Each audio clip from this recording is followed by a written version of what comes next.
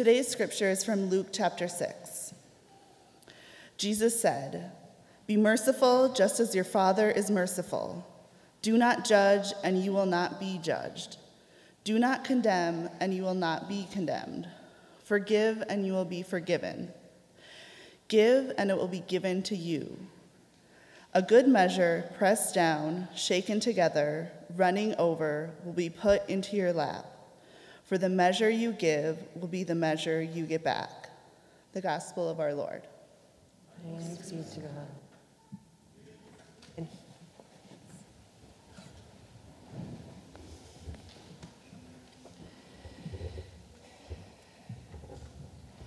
God's grace and peace and love to all of us. In the name of Jesus, amen. 3 verses is all we get today.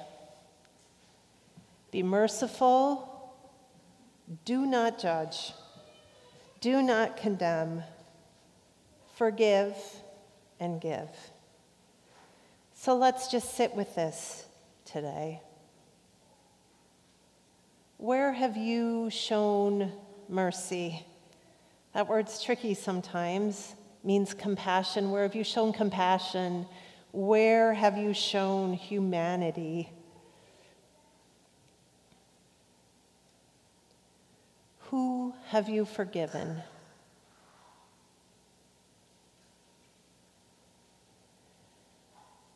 Where do you judge people, not just with your words, but judging people with the things that you do not say, but you think?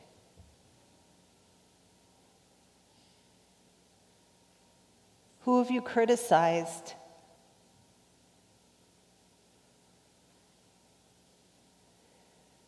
And where have you given, not out of obligation, but given because you are able to give, not expecting anything in return? Me too. The score is not so great, is it? Jesus says the measure you give is the measure you get back. What happens when this is not true? When you have forgiven, but that forgiveness does not find you? When you give beyond what you can give, but you do not get back what you need? I spent most of the last week with about 30 other ELCA pastors. Through a grant, we are learning from each other how to lead in evolving congregations and communities. We meet 4 times over 2 years in our large groups, and then in smaller groups monthly. My small group includes 4 of us, me and 3 female Black pastors. One of them is the mother of 5 boys. And she was able to share with us the agony that she feels as she kisses each one of them goodbye, not knowing each day for certain if her boys will make it through the day unharmed. She spoke truth to us and told us, as white people, we are not burdened with that weight of fear every day. And so I listened to Michelle and I thought, you are so right. I certainly know what it feels like to worry about my kids, but I don't fear each day for their life because of the color of their skin. I don't bear that burden like she does. And so I need to deeply listen to her. And I need to feel in my belly like she does in order for me to continue the essential work to dismantle the racism that holds this country and that holds institutions like the church.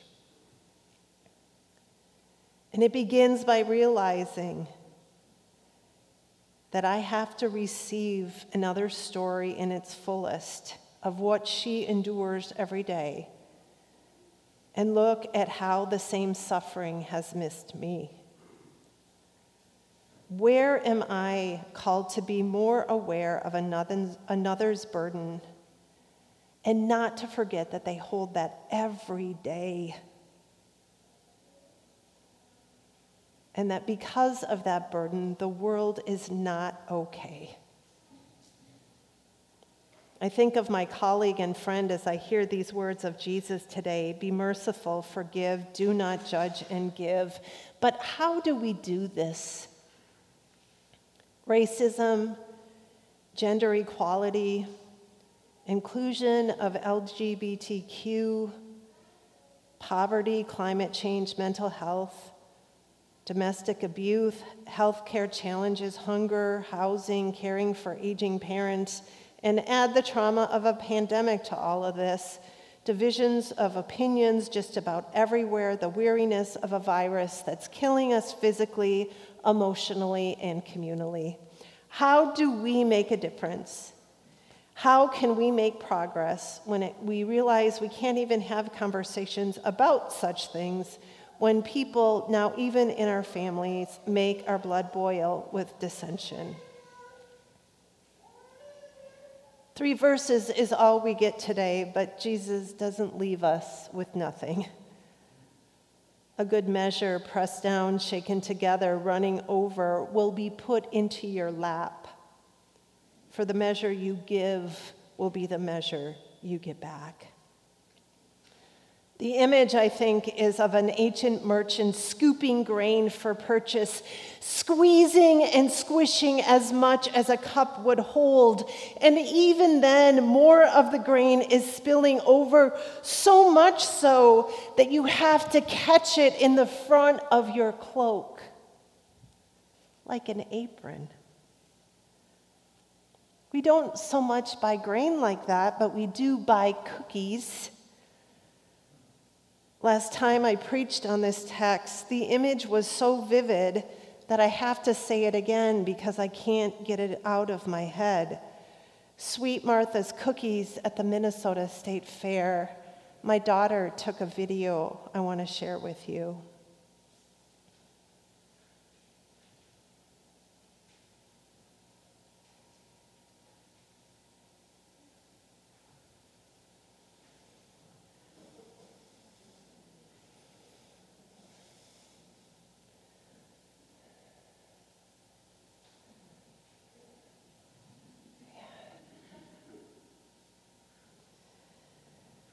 The cone of cookies overflowing, even squishing the gooey goodness down so it can hold one more. I don't know of anyone who has not had enough of Sweet Martha's. They're scattered on the ground like a carpet near its booth because the cups and the buckets have been so filled that they spill over. If you ask for one more, I am sure they would say yes. This is the world that God envisions and promises.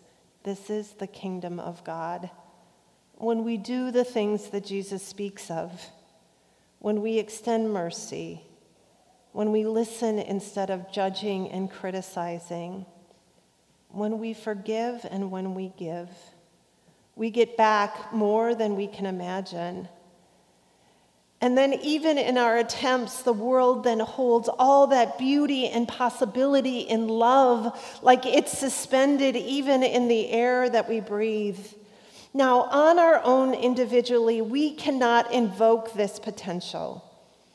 But when God enters in, the Spirit of God comes along, magnifying and increasing, collaborating and opening possibility, joining our offerings to others. And that Spirit does not only use divine agency, she takes delight in taking our attempts, our failings, and our learnings, our small acts that don't seem like enough, our prayers, and whatever we offer to create in a way that no measuring cups are required. Grains of seeds and cookies and mercy and love and forgiveness spill over so the next person simply receives it. In a couple weeks, we as a community will commit our financial gifts to Mount Olivet for this next year. We're not funding a budget, we're funding a future that holds so many needs, as you know, and it also holds so much opportunity.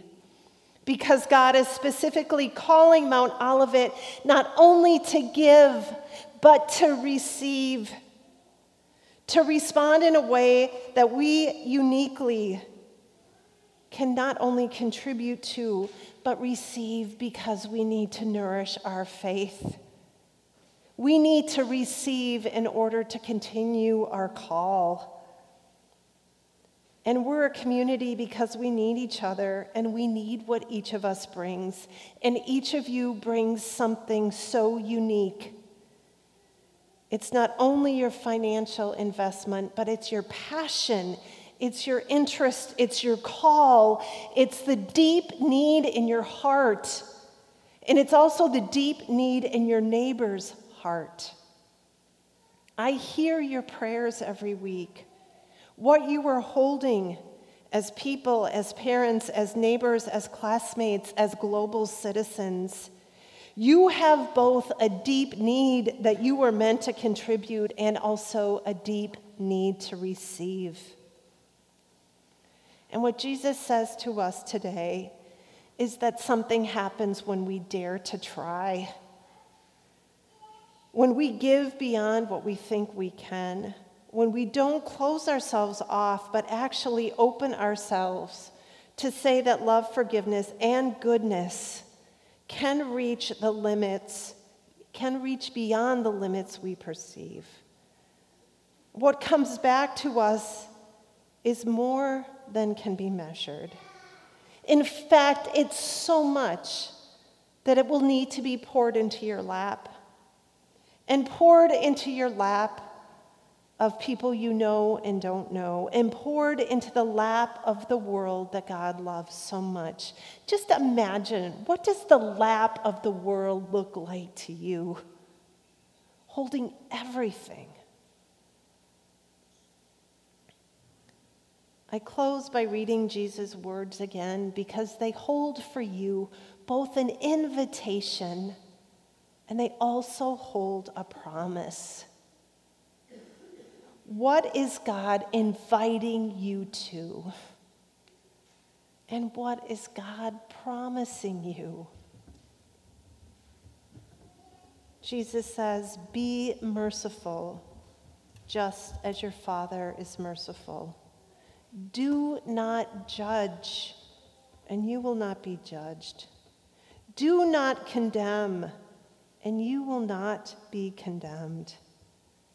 Forgive, and you will be forgiven. Give, and it will be given to you. A good measure, pressed down, shaken together, running over, will be put in your lap. For the measure you give will be the measure you get back."